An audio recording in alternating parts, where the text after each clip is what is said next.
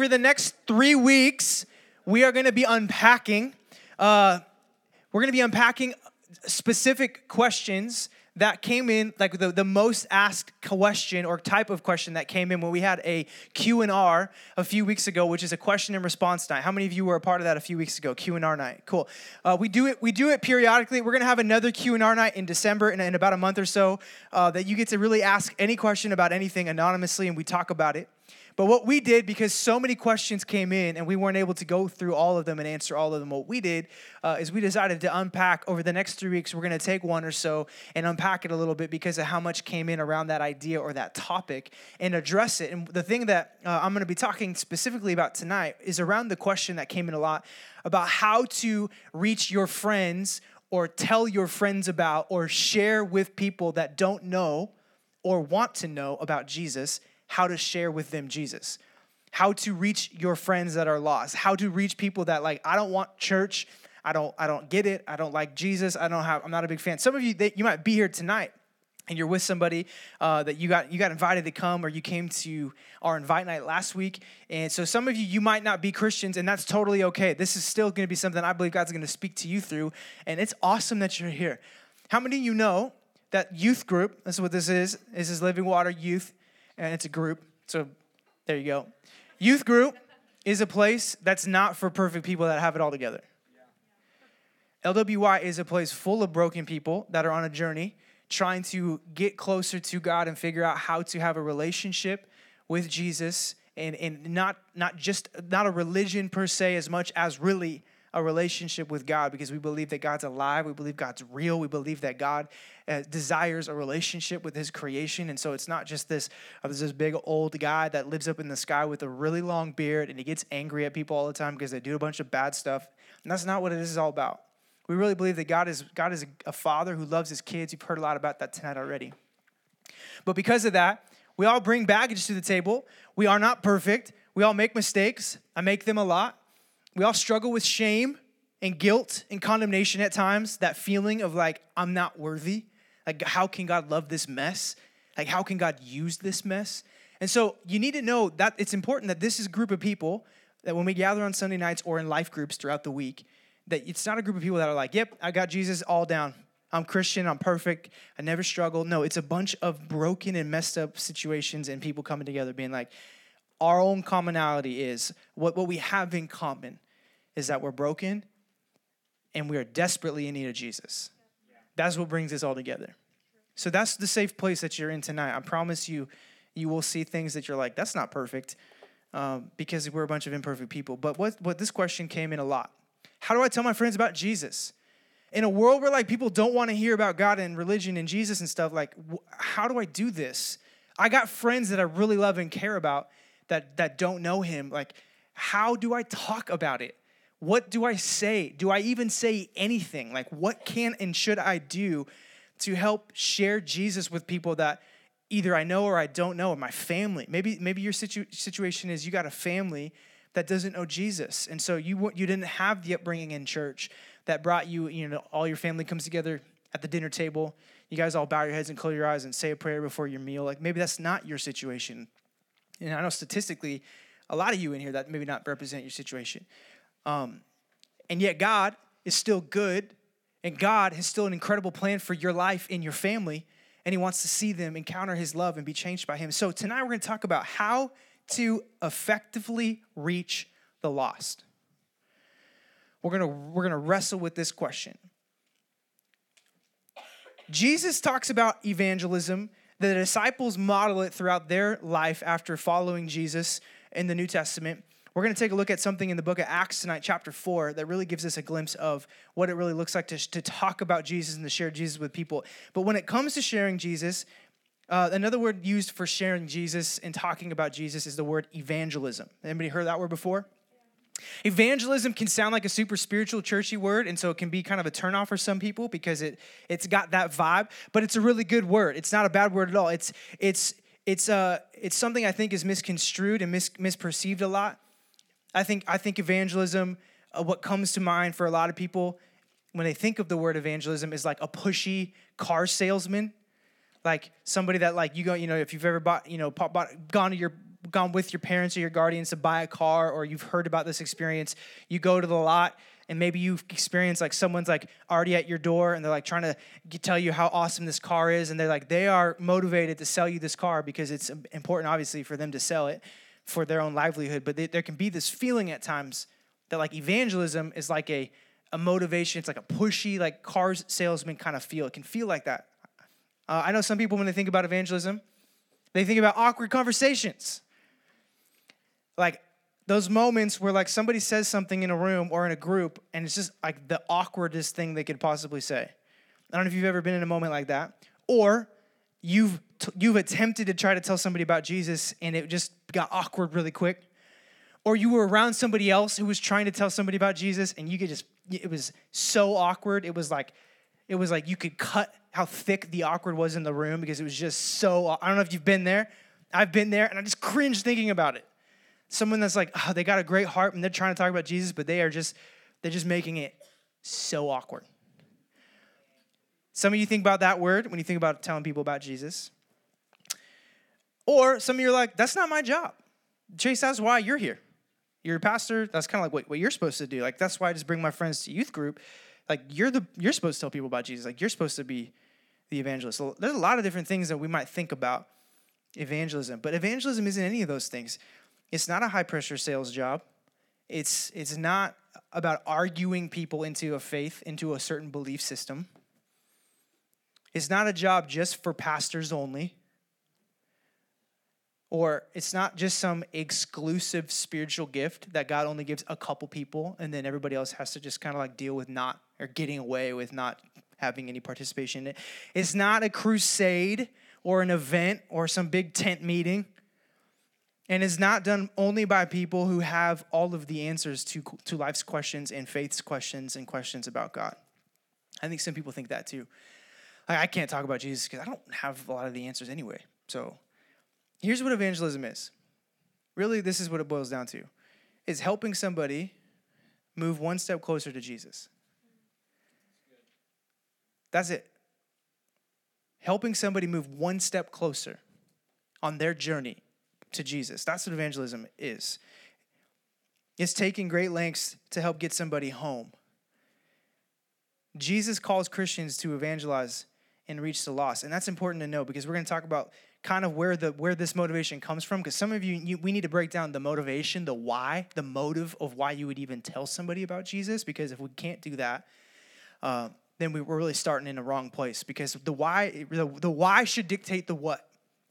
But a lot of times in church, the what is the primary thing. The what? Don't lie. The what? Don't say those words. The what? Don't have sex before marriage. The what? Forgive that person because it's the what.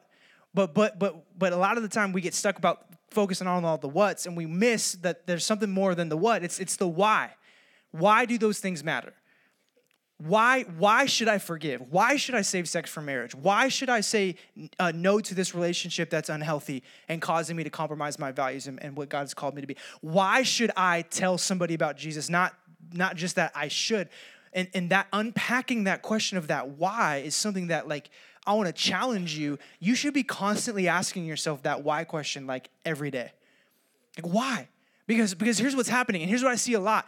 I experienced this in youth group. I went to youth group with kids that like got radical encounters with Jesus at an Invite Night or a Collide West conference or a Collide summer camp kind of experience. They had a real encounter with God. Like, it was real. It wasn't just emotional hype.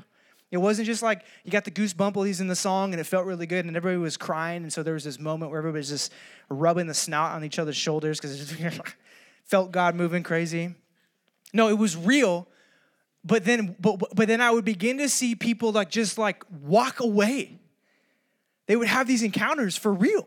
I mean, I was there on the altar with them. Like, there was no way they were faking that cry. There was no way they were faking what was going on in them, where they were like, yep, Jesus is everything. I don't want to go back to this old way of life. And then yet there would come a point where they would begin to go back to an old way of life. Some of you might have experienced that before, personally, or maybe around you. I've experienced it personally.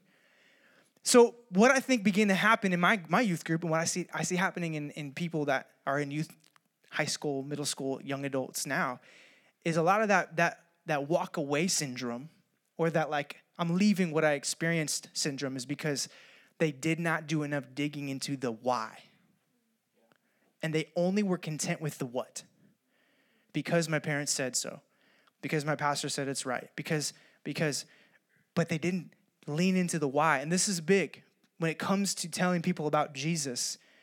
If you don't have a clear why, then you're really not going to probably operate in it and experience what God has for you in it. But then you might do it like once, and then you're going to call it quits on it, because it's difficult. It can be awkward. It can be confusing. It can be frustrating. It can be discouraging. But if you've got a why, if you've got a motive that you've got from the Word of God that's deep within your bones, like it doesn't matter how many rejections or no's or discouragements that you experience, like you're going to keep going, and God's going to keep using you, and you're going to keep planting seeds, and you're going to see people come into an encounter with Jesus and their eternities be impacted. So let me speak to a couple whys we get from Scripture, from Jesus himself. They'll be up on the screen. This isn't our main text, so we're going to be in Acts 4 in a second, but Jesus says this in Luke 19. He says, "For the Son of Man came to seek and save the" who? Lost. That's a why for us. Jesus himself, his mission, his motive, his why was to come seek and save the lost. We like to call ourselves Christians, which another way of saying is like little Christ, little representations and models, examples of Jesus. Well, Jesus' motive was to come and seek and save the lost, and that's a pretty good motive to adopt ourselves. Matthew 28, he says, "Go therefore," this is Jesus speaking to his disciples and to the people that were out listening after he had already come and conquered death, hell, and the grave, and resurrected and was about to ascend. And he says this, "Go therefore, make disciples of all nations, baptizing them in the name of the Father, the Son, and the Holy Spirit, teaching them to observe all that I've commanded you, and behold, I'm with you to the end of the age." Another motive, another why, Jesus is giving us clear direction to go, make disciples, baptizing them in the name of the Father, the Son, and the Holy Spirit. Mark 16:15, he also says, "Go into all the world and proclaim the gospel to the whole creation. Whoever believes will be saved, but whoever does not believe will be condemned." So an important kind of note for life, like real good encouragement, wisdom for you all to just consider for your own personal lives. Like, hear the words of Jesus and obey them. Like, if Jesus speaks something, like, take it to your heart and be like, all right, that was probably for real. Like, wasn't a cool thought Jesus had for that little group of people that were hanging out. Like, no, I'm going to take what he said to my heart, and I'm going to adopt it in my life for real, for me. That's a good, life 101 for you to consider for your own life. When Jesus speaks, is powerful, it's life-changing. Listen to what he's saying, because it matters. Effectively reaching the lost begins with a heart that breaks for the lost. So this is probably one of the bigger whys for me when it comes to, why would I tell somebody about Jesus? Why would I risk my reputation? Why would I risk being rejected? Why would I risk someone being like, no? Because I've gotten to a place where God has broken my heart for people that don't know him. That is a huge motivator. If your heart is apathetic, I don't know if you guys know what that word. That word is just just a neutral, If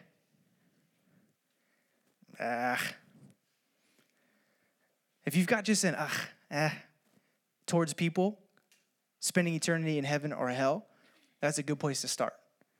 Like, does your heart break for people that don't know Jesus? You cannot effectively reach the lost until your heart first breaks for the lost. Jesus' heart broke for those that did not know him, that do not know him, and that's a glimpse of the Father's heart. That's where it starts. Do you care about where people will spend their eternity? This concept of eternity is like the biggest one of the entire night. So really this conversation does not matter at all. You sitting here listening to anything I have to say does not matter at all if you aren't thinking about this concept through the lens of eternity. That this life that we have on earth is a temporary blip on the timeline of eternity. That we're not going to be here forever. That what we're doing is about more than just what we're doing right now. if you don't believe that there is an eternity, then this conversation really does not matter. We believe that the scripture is clear that we aren't just temporary on this life and then that's it, but that God has a plan from the creation of the world until the end of the world as we know it. But there's something that's more than this world. It's not of this world. It's an eternity spent in heaven or separated from God in hell that is all contingent upon, it hinges on Jesus Christ as the Savior and someone's acceptance of what he has done for them or not, and faith being put in him for their life to forgive them for their sins and make them a new creation. It's about eternity. We don't talk about eternity that often. It sounds good in some songs occasionally. It feels good like in those movies when someone passes away and people just want to talk about the better place that they're in. But like we don't really like break it down a lot. Like that this whole thing is actually about eternity. This whole gig here is actually about people knowing Jesus or not knowing Jesus. And something got a hold of me in high school when I cared a lot about what people think, and I still do to this day. You guys have been around me at all, you know I talk about this a little bit. Just part of my biggest struggle has been people's opinions and caring too much about them. But something got a hold of me when I was in high school where I began to realize that like, oh man, actually this whole thing isn't about me looking cool or not. It's actually about like eternity here. That like I'm going to have friends that I'm going to go to high school with, are going to be on my football team, or like the 5 of us are going to be on the golf team. To be honest, golf was not as cool back then. But that these dudes, this class, this group of people, my extended family, that there's an eternity that they have that can be impacted. Do you care about where people will spend their eternity? Do you care about where you will spend your eternity? Eternity's kind of the big hinge point. And it's a big motivator that I think a lot of us, we just kind of discount until we really are pressed with thinking about it in a moment where a pastor prays about it at the end of a sermon.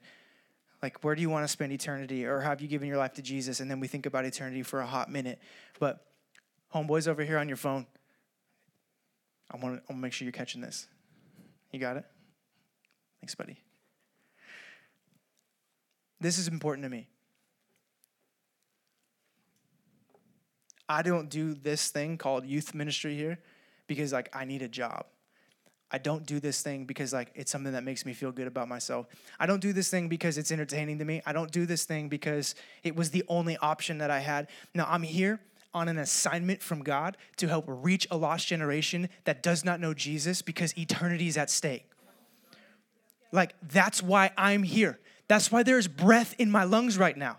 Like, that's why I'm standing up here today, and we're going to open the scriptures, because this isn't just a cool hangout place. I love you all. There's so many other cool places you can get with a bunch of people and, like, have a great time together. And I pray that this place is like that, but I hope that's not it. I hope that you don't come here and have fun moshing for a hot second and then being like, gosh, dang it, I wish I would have put deodorant on, and then, like, just existed around to, like, hope that girl looks at you and to hope that guy might give you some attention, and then you walk out of here and remember how much homework you have, and this was just a nothing moment of your entire week. No, man, I believe this is about eternity. I'm not here to fill a job. I'm not here because it was an application that I got to apply for and it sounded like a cool place to go live. No, we are here on assignment from God because eternity is at stake, and because there's people that don't know don't know God. And then there's going to be a group of people that are going to come here on a Sunday night and get in authentic community and life groups, and Jesus is going to begin to change their life. And then I'm going to be able to speak into that and to challenge them and say, yo, wake up. There's more to this life than how many likes that you're getting on anything. There's more to this life than someone telling you you're pretty or handsome or you're attractive or you're talented or you're gifted or you're smart. There's more to this life than what you look like on the outside. There's so much more. And Jesus has got something to do new in you and then through you to a dying and desperate and broken world all around you every single day that is starving for life. This whole gig is about eternity. And you guys are asking questions like, how do I tell people about Jesus? Because I think some of you are starting to capture a glimpse of what is actually going to matter.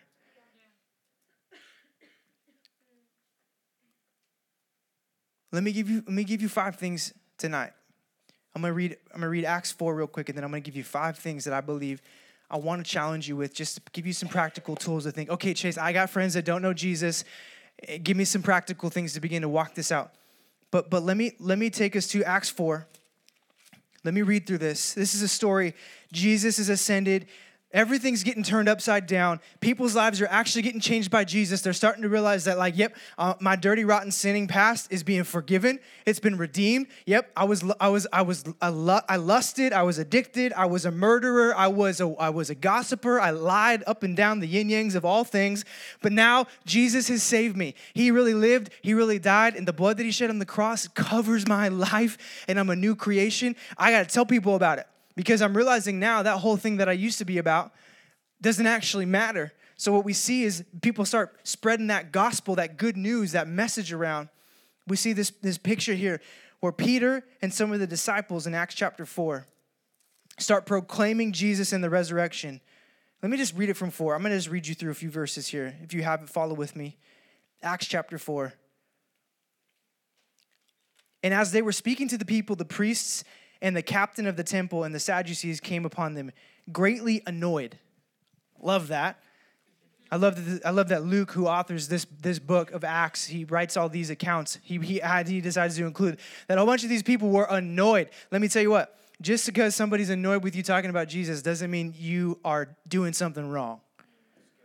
They were greatly annoyed. Now, you don't want to be annoying people on purpose, but just be clear. It's good that Luke is letting us know. They were greatly annoyed because they were teaching the people and proclaiming the Jesus, the resurrection from the dead. They arrested him. They put him in custody. So these guys were willing to go to prison for telling people about the Jesus that had changed their life. They arrested him, put him in custody for until the next day, for it is already evening. But many of those who had heard the word believed, and the number of men came to about 5,000. So these guys are just unstoppable. Could you imagine what would take place at your school if something like this went down? You begin to speak and tell people in a way that was obviously appropriate and like respectful, and you're not trying to be a little like troublemaker that all your teachers are like, shut up, shh, stop talking in class. I'm not saying you have to get in front of every class and every lunch opportunity and stand on the table and yell about a bunch of people. But what if you just took Jesus seriously enough to be like, all right, today Jesus is your day. I know I got a bunch of things I got to do, but if you want to do something in the things that I got to do, or you want to stop the direction of where I'm going to help me go tell somebody about you, like, I'm willing. And all of a sudden, people started operating like Jesus was real and he actually changed their life. Imagine what would begin to happen. These guys were getting arrested. As mid getting arrested, we're saying so many people had already heard the word and they believed they'd been becoming transformed. 5,000 people. On the next day, the rulers and the elders are in verse 5. And scribes gathered together in Jerusalem. We're going to keep going down. They basically are just trying to shut Peter up. They're asking him, what are you even doing? Like, what power are you doing this? What name are you doing this? Verse 8, then Peter, filled with the Holy Spirit, said to them, rulers and the people and elders, if we are being examined today concerning a good deed done to a crippled man, by what means this man has been healed, let it be known to all of you and all the people of Israel that by the name of Jesus Christ of Nazareth, whom you crucified, whom God raised from the dead, by him, this man is standing before you well. This Jesus is the stone that was rejected by you, the builders, which has become the cornerstone. He's just starting to get going. Verse 12. And there is salvation in no one else. Everybody say, no one else. No one else. And there is salvation in no one else. For there is no other name. Everybody say, no other name. No other. One more time. No other name. There is no other name under heaven given among men by which we must be saved. Verse 13, now when they saw the boldness of Peter and John and perceived that they were uneducated, common men, they were astonished. Pause here. So what's taking place? Peter and John are just operating filled with the Spirit, and they were... The way that they were communicating, it wasn't even that what they were saying sounded really good. I think some people misinterpret what's taking place here. It wasn't even that they were like incredible preachers that got up there and they're just like every word hit every single moment. No words fell to the ground. That's not even what the scriptures are speaking to as much as it was the boldness that they stepped into. They stepped into a boldness that the Spirit of God filled them, and all of a sudden, where they might be more timid, or they might be more quiet or reserved or peeled back, not wanting to come across as something that maybe they stepped into something that it was like a boldness. So it's going to look different for all of you, but when you think about your own self, what does stepping into boldness look like for you? Like, what would a bold moment be? I remember hearing a story of Bo, I don't know, it was before the school year was over, I think, this last year at Tumwater. Was it last year where you shared something in the cafeteria? I heard about it through the principal at Tumwater, Principal Broom. He was letting me know about the story of a student from LWI that was like, I don't know if you told him beforehand or not, but basically like, you got up, I don't know if you stood on the full table or just on the bench. I don't know how it all went down, but basically Bo was like, God's given me a word to share with some people today. He got up, stood on top of the table or the side bench and started just being like, hey, I got something I want to share with you guys today, like the scripture, and he just started to go, and people listened. And people responded. That was a moment for Bo to step into some boldness, because I can guarantee you that moment was scary as heck. And he had a lot of thoughts, I'm sure, running through his head. It's like, what are people going to think of me here? I could be thought of as a bunch of things, but I'm going to step into this thing that I feel like God's put on my heart to do. And he did it. And who knows what transpired from that? But man, I know he spoke truth. I know the Spirit was moving through him. And that truth that he spoke, if he's speaking truth, then you know that truth is seed. And that seed is going somewhere, and it may not produce a fruit right there in that moment for someone to be like, "Yep, I want Jesus right now." But we don't know what that seed's going to be deposited in, and what it's going to be doing in some season of life. But he was faithful to sow it. But that's what boldness looked like for him. What does boldness look like for you? Some of you might just be looking at somebody in the eyes, like you just like, man, you don't. You're so concerned about not talking well or something, like you're looking all around. Some of you, a boldness for you might just be having a conversation with somebody and looking them in the eyes. Some of you, a boldness might be like asking one of your friends if they believe in God or not. Some of you, it might be a text that you need to send to somebody, letting them know you're praying for them. I don't know, but boldness looks different for everybody. But I will tell you this, something powerful happens when we, filled with the Spirit of God, step into boldness. They recognized these guys, they saw the boldness of Peter and John and perceived these guys are uneducated, common dudes. These aren't a bunch of pastors. These aren't a bunch of Bible scholar, seminary-trained people that are speaking into this thing. And they were astonished. But this is the key. And they recognized that they had been with Jesus. How were they able to step into this boldness? Man, these guys had been with Jesus.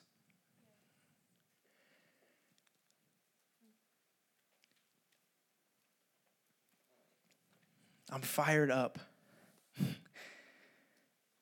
because I just keep feeling like God is helping me see different moments in my life where like I look at where I'm at. And I'm like, I think sometimes we just assume things about our seasons of life. Like, I'm going to be here forever. Hey, I'm going to go to this school today, and I'm going to go there the next day. And then I'm going to go here the next day until I graduate. Or that person's always going to be in that class next to me. Or that person's always going to be there on my team. We operate in these assumptions of like, yeah, this is my life, and this is how it's going to go. But God's been reminding me all the time. Like, no, like life is precious. Nothing is promised. There's no guarantee that we've got tomorrow. Like who knows how long I'm in this season of my life? Who knows how long we're here on this assignment? I have no clue. I hope it's forever. I love it here. I love you. I love this place. We love it. But who knows? So I want to do everything like I'm not going to be here tomorrow. And so I think about this. I'm thinking about this more and more and more. Like what does that look like for you? Like that one conversation you can have with that person in your class. Like what if they're not there tomorrow? What if you're not there tomorrow, but you've got an opportunity today to tell somebody about Jesus? And if you capture that, God is going to use you.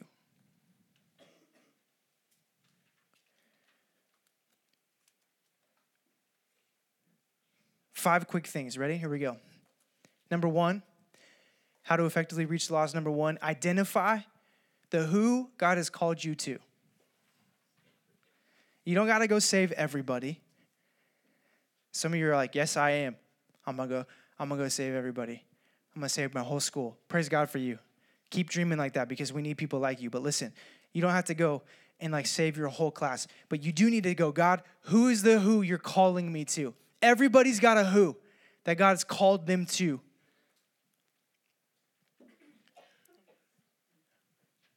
Who's the who God's called you to? Some of you got names right here, right now that are on your heart. Maybe you're sitting next to them. Maybe you think that there's no shot ever that they'll ever come to know the Lord. God uses the most crazy people. He transforms any kind of heart. Paul was a Christian-hating, murdering Christian dude. Paul the apostle, who was Saul, that God had a life-transforming encounter with and then like changed his life, opened his eyes to who he really was. And then all of a sudden, like, dude is just giving his whole life to seeing people saved by Jesus. Like, you don't count anybody out.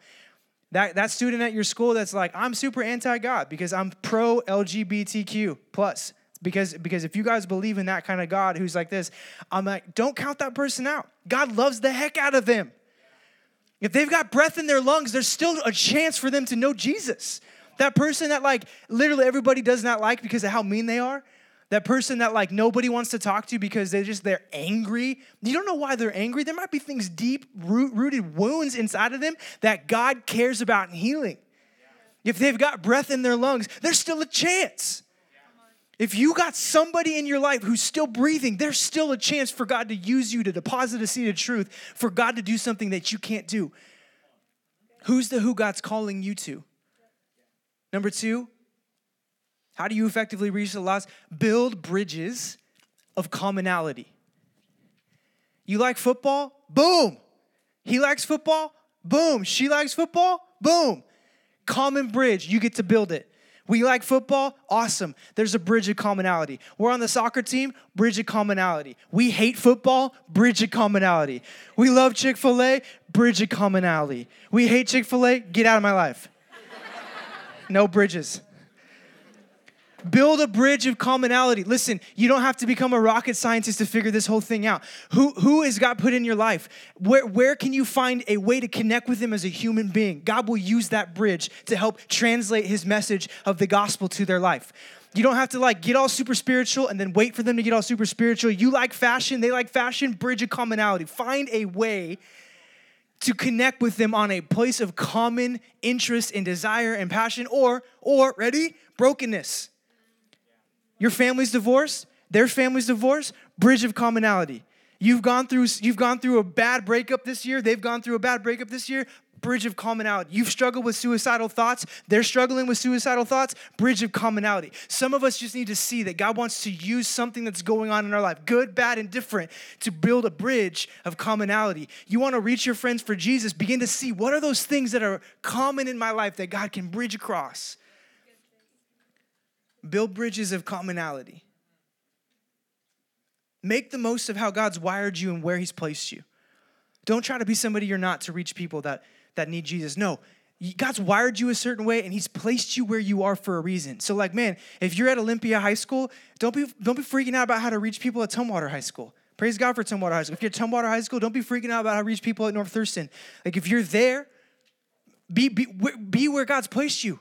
It's not an accident.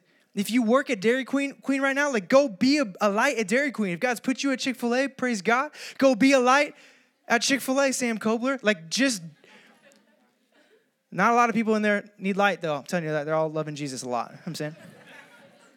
Make the most of how God's wired you, where he's placed you. Chandler, I'm going to invite you up, man. If you wouldn't mind coming to the keys. If you can... You can do the chorus bridge of height and depth, man. That'd be awesome. Number 3.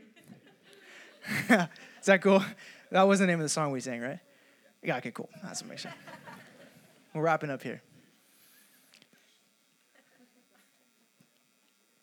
How do you reach your friends for Jesus? How do you tell them about Jesus? How do you walk this thing out? Number 3, foster a lifestyle of availability. Like, listen, you've heard this probably said before, but let me say it in case you haven't, or remind you if you have. God isn't looking for ability. He's looking for availability. You don't have to be good at talking for God to use you to tell somebody about Jesus or to show somebody who Jesus is.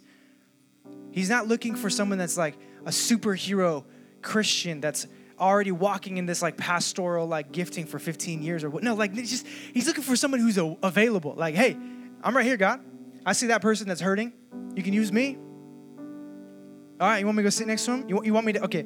You want me to go ask them if I can eat lunch with them, even though like all of my friends are over there and I really actually want to have lunch with them because I feel way more comfortable and I don't want to FOMO this moment.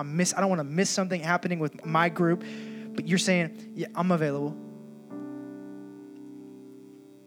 He's looking for someone that's just like available. Like, I will use you to see somebody who needs me, to be a mouthpiece, to be a hand that's reached out to pull somebody up. When we live hurried, we miss opportunities. Wesley was saying in the beginning tonight, we were talking about just being busy and exhausted and wanting to have a bed on the beach. It was funny about that. I was like, I just imagined you on a beach in a bed. It's really weird. It's a weird imagery, man. Thank you for giving us all that.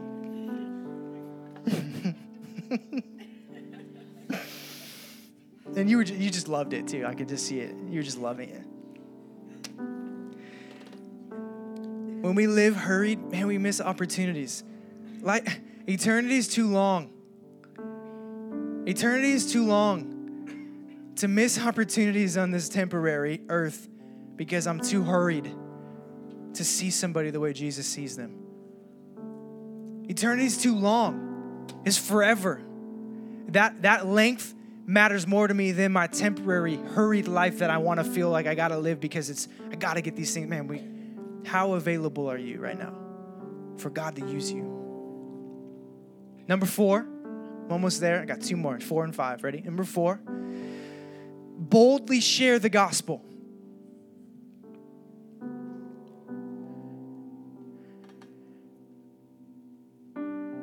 This is a 2-part. Boldly share it. Share it with your mouth. Share it with your life. There's a lot of people that are living under this impression of like let my life speak God's message, and like what's Saint Francis of Assisi, he says, preach the gospel at all times and when necessary use words. It's a powerful statement. I love it, but it's incomplete. Here's why. Yes, your life should be the loudest preacher of the gospel in who you are. The way you live should let people know that Jesus is alive. Let me say that again. The way you live should let people know that Jesus is alive. But God, in all of his godness, this is a super good word I learned in Bible college. In all of his might and glory, what's he do? He speaks the world into existence. Now think about that. That's not an accident. God is, in all of his godness, could just be like,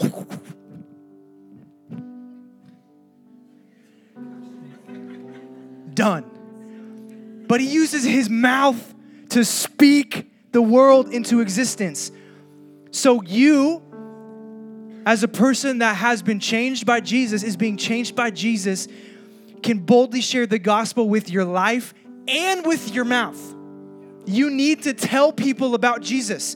You need to tell people with your mouth who Jesus is, what he's doing in you, what you've seen God do. Because God, from the beginning of the time, he gives us this example of how powerful our words are. Life and death. The power is in the mouth. So we can't just get on this like, yep, I'm just going to let people know about Jesus, but I'm not going to talk about it because my life is going to speak it. No, your life should be speaking it, but so should your mouth. And I want to challenge this generation. Some of you just need to start telling people about Jesus. You will be blown away at how receptive people are to you telling them, man, Jesus changed my life this year. Man, I've been on this roller coaster. I've been up and down. I've been to a couple different summer camps and conferences and like Jesus. But man, there's something different happening in me. I got to tell you about it because I see you're struggling with depression. Man, I see you're struggling with hopelessness. I see that you're lost and you are looking for purpose. I've been there. I'm still fighting through it. But can I tell you, Jesus has been walking me through this season and I've been experiencing hope and real life and my heart is being transformed. And it's because of him. Preach the gospel with your life and with your mouth. Be bold. Lastly, this is where I want to end. We're almost there. You guys are doing awesome. I'm going to go less than Jeff went last week.